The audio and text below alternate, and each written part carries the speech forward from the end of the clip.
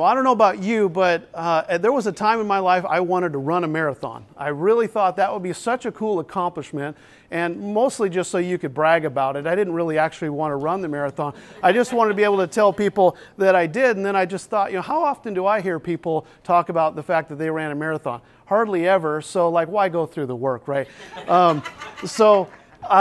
It's interesting. If I was to tell you that, hey, this morning there's a marathon that starts. Actually, it's starting right now. You've all been signed up, and you don't have a choice. You have to run it. So we're going to get out there and start running it. So that's the bad news. Some of us are going to do better than others in that. But the good news is everyone who finishes gets $1 billion. Okay, a couple things would go through your mind. They'd go through my mind. First of all, I'd be like, man, I really wish I would have known this was happening today. And I wish I had trained for that. And I'm going to do everything I can to finish well. And the Bible compares our Christian life, our walk of faith, with an endurance race. And there are ways to run an endurance race. And if you don't train for it, you're going to do very poorly, right? Some people would train a lot like this guy. Listen to this. Distance runners follow a strict training regimen that includes a mix of long runs, tempo runs, speed work, interval training, and recovery days. They focus on building endurance, speed, and strength through a combination of aerobic and anaerobic exercises. Consistency, proper nutrition, and adequate rest are also crucial components of distance running. That's why I never ran a marathon. And if there are, I'd probably be training at the Waffle House, and the outcome would be very different to those that train. And so it matters how you run, and it matters how you finish this race of life. Jesus was clear in Matthew in the parable of the talents and he tells us that to the degree that you steward faithfully what he's given you, the reward lines up with that. So it matters how you run. Well done, good and faithful servant is what we want to hear. You have been faithful over a little. I will set you over much. Enter into the joy of my master. So we're going to go through some basics this morning. It's something we all need to hear. Get back to the basics and talk about some practical steps that you can do. So we're in one of my favorite passages today. It's Hebrews 12, chapters 1 through 4. And it goes like this. Therefore, since we are surrounded by so great a cloud of witnesses, let us also lay aside every weight and sin which clings so closely, and let us run with endurance the race that is set before us. Looking to Jesus, the founder and perfecter of our faith, who for the joy that was set before him endured the cross, despising the shame, and is seated at the right hand of the throne of God. Consider him who endured from sinners such hostility against himself, so that you may not grow weary or faint-hearted.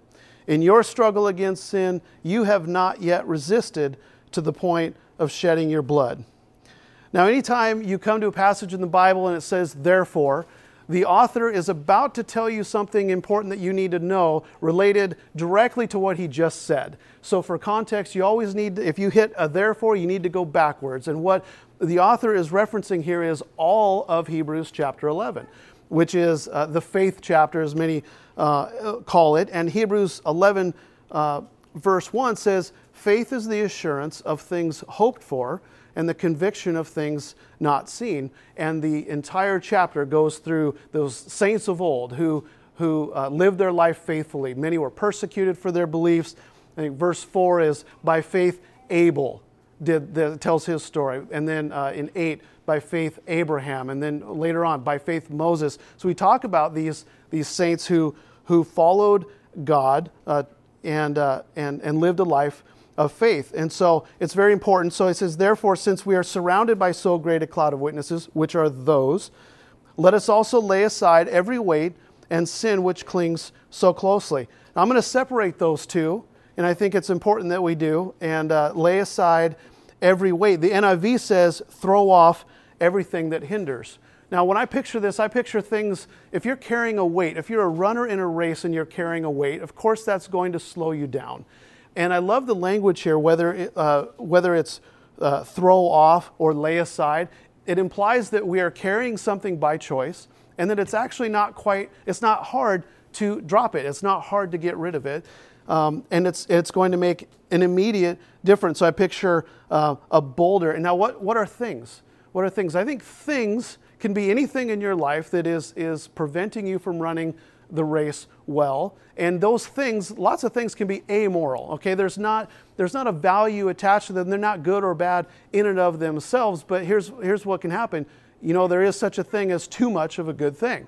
Right? And if you've ever had a discussion or argument with your spouse about maybe priorities in your life or in your marriage, if you've ever thought to say, or you've said, or they've said something like, well, it's not a sin, so why can't I?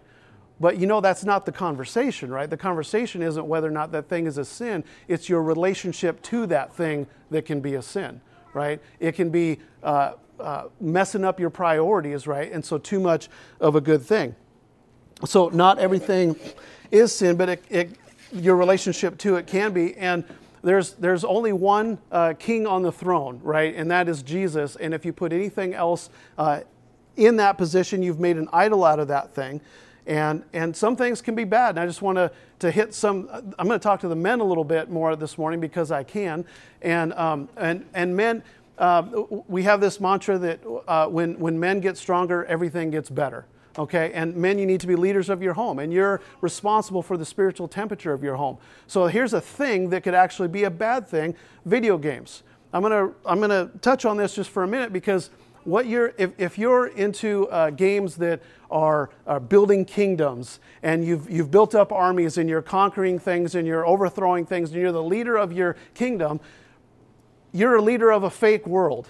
But you're using the gifts and the things that God naturally put in you, and so that's you're feeling this natural urge, but you're using it on video games in a fake world. And if it's at the expense of how you're leading your family in the real world, that's a problem, right? So there can be good things and bad things, but primarily it's your relationship to that thing.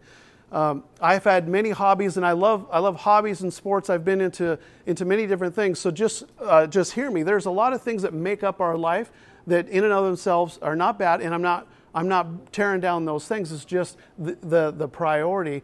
20 years ago, I was in the business world, and I had vendors and customers we lived out in Hawaii. They wanted to come and take me to play golf. And I loved that because the guys who played golf in the office got to get out of the office and it counted as work. And I thought, I need to learn how to play golf because I would love to be done at 11 o'clock on Friday morning, and we'll see you on Monday and we'll call it work. And so I needed to learn how to play golf. And so I took one lesson and I skimmed a book and I worked on my swing and I got out there. And so I got to go play golf with these vendors and play some of the nicest golf courses in Hawaii. And it was great, and I loved it, and I loved that it counted as work. Well, as I started getting a little bit better and less embarrassing, and I got friends who played golf, they wanted to take me out on the weekends. And it got to a point about a year into this of playing golf on Saturdays that I realized this is taking away from my primary responsibility, which is my wife and children. Because God saw fit that He would give me a wife and children. And so part of my Christian life is how I lead them and how I disciple them.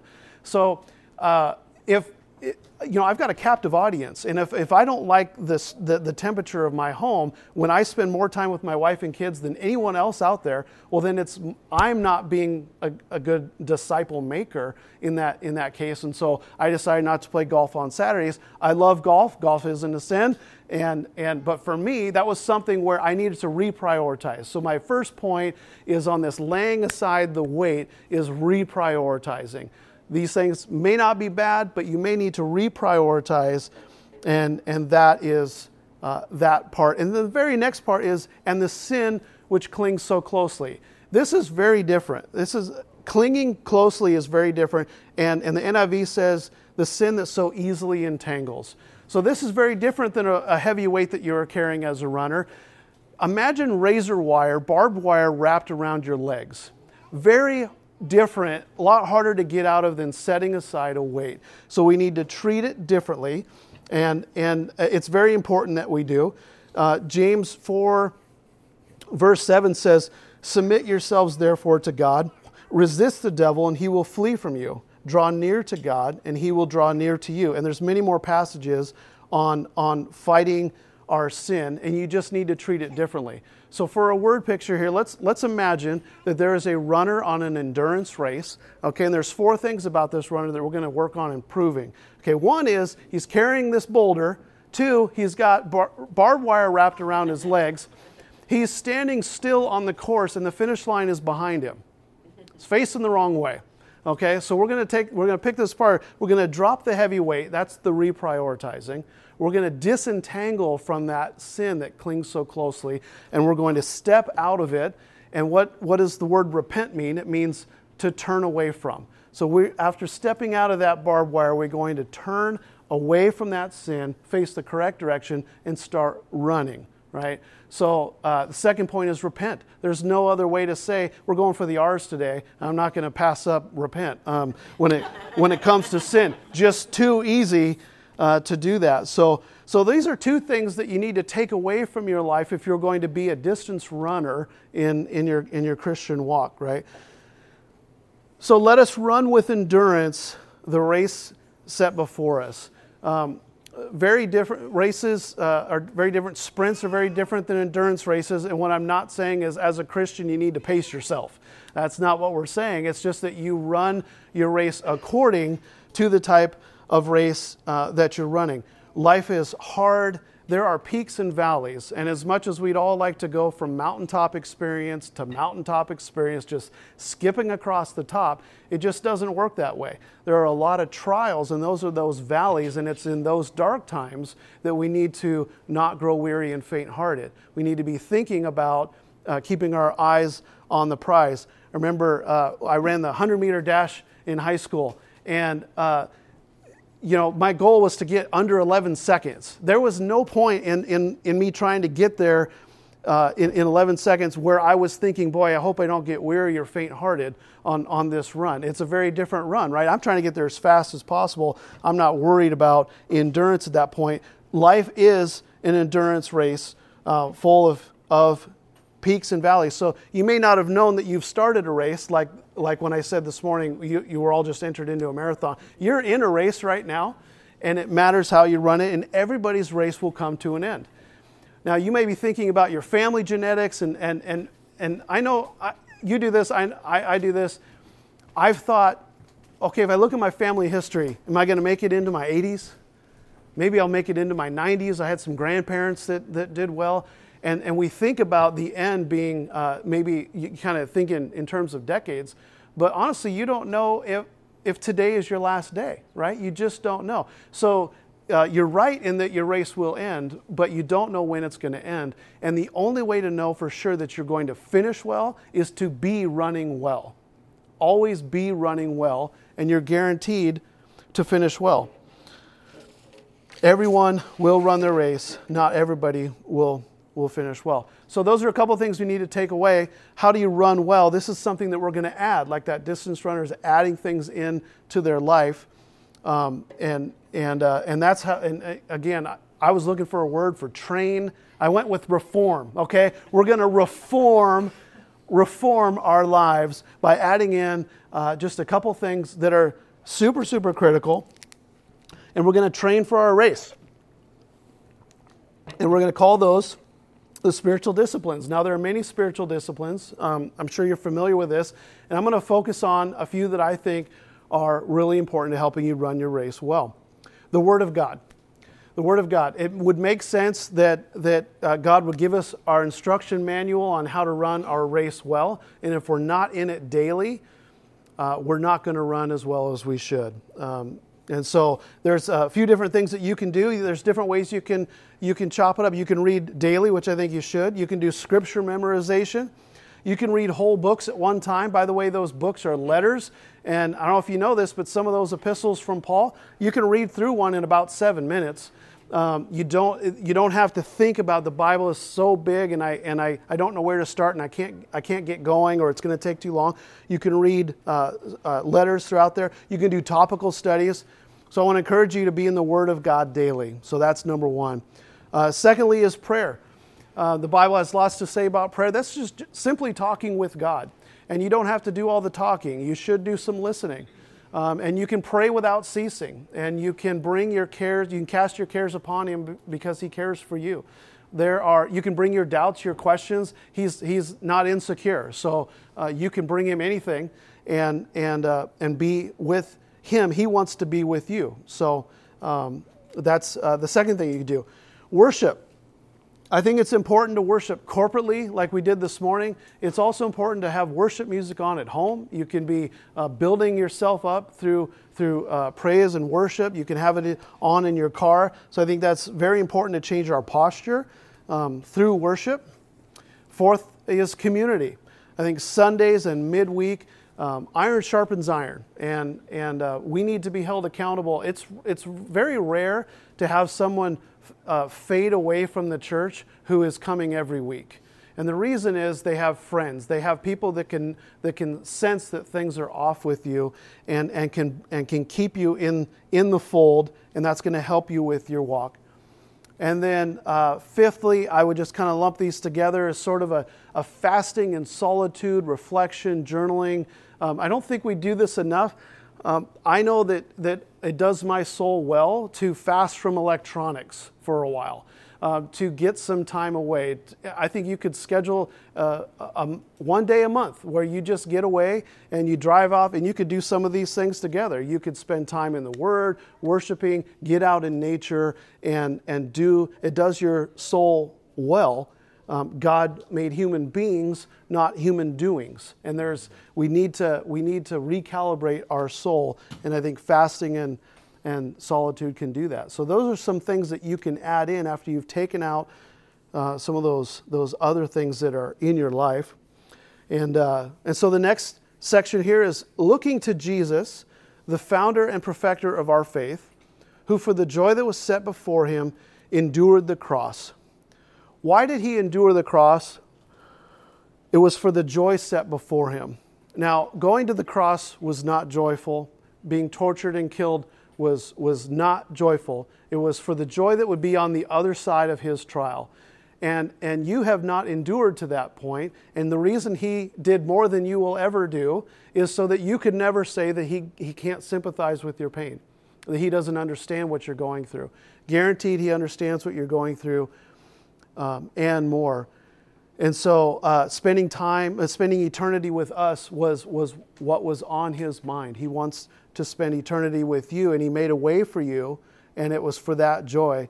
And in fact, James 1 verse 2, we're going to take a little frontage road here that kind of is a way to deal with trials in those valleys of your life that is the endurance race. James 1 verse 2 says, "Count it all joy, my brothers, when you meet trials of various kinds.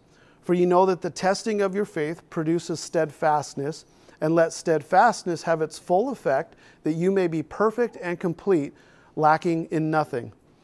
Now, isn't it interesting? If you take, I love that steadfastness comes from testing our faith, and faith is tested by trials. And so in the beginning, you can have the end in mind. And if we were to take out the middle for a second and just read it as, "Count it all joy when you lack in nothing," we can get behind that, right? That makes sense.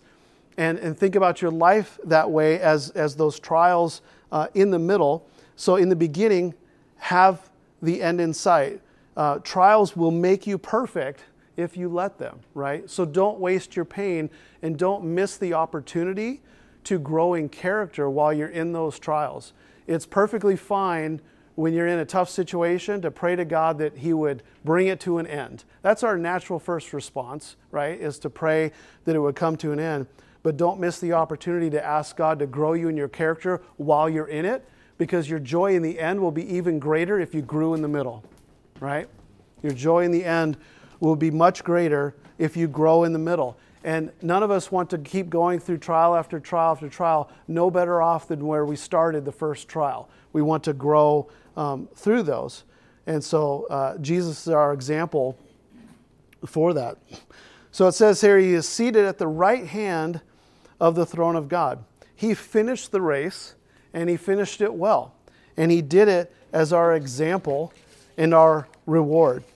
And the next, verse 3, is kind of a different way of saying what he just said. I love just, it's sort of like, this is important, you need to hear it again, is kind of what I picture the author doing. He says, consider him, that's Jesus, consider him who endured from sinners such hostility against himself, so that you may not grow weary or faint-hearted. See, Jesus never sinned, but he had to endure sin. He had to endure sin against him, and he did it all the way to his death. And goes on to say that in your struggle against sin, you have not yet resisted to the point of shedding your blood.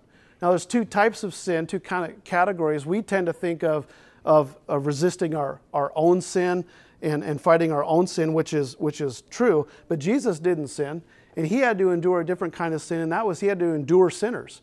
Endure sinners, and I think this passage specifically is talking to those saints who have not yet been persecuted for their faith.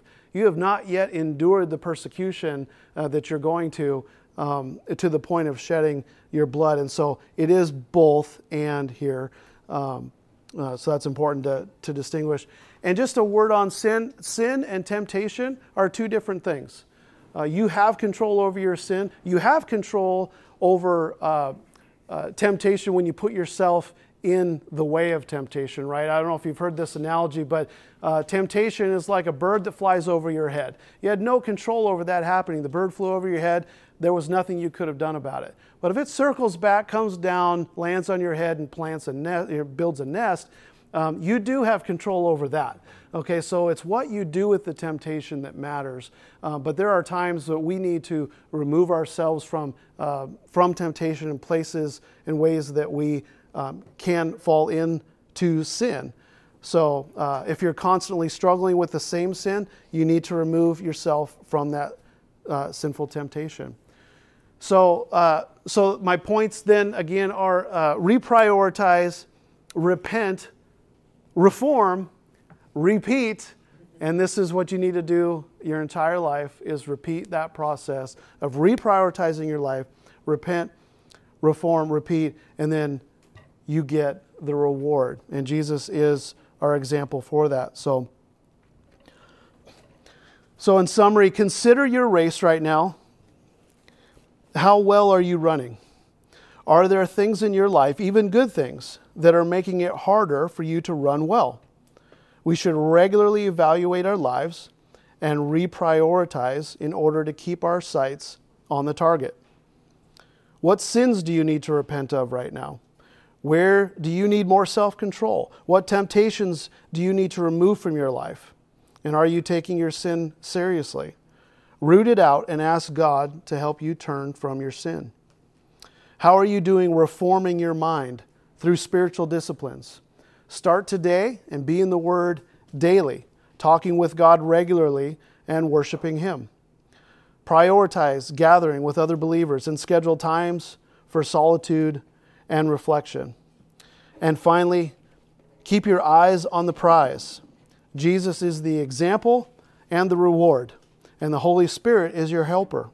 So run with endurance the race that is set before you, and hear, well done, good and faithful servant. You have been faithful over a little, and I will set you over much. Enter into the joy of your master.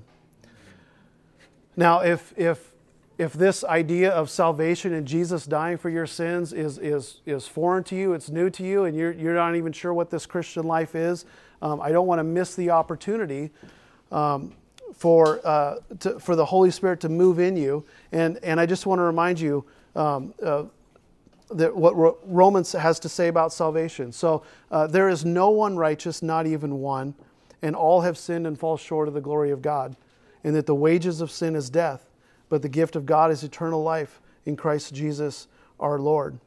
And God demonstrated His own love for us in this, that while we were still sinners, Christ died for us. You don't have to wait to clean yourself up before you come to church.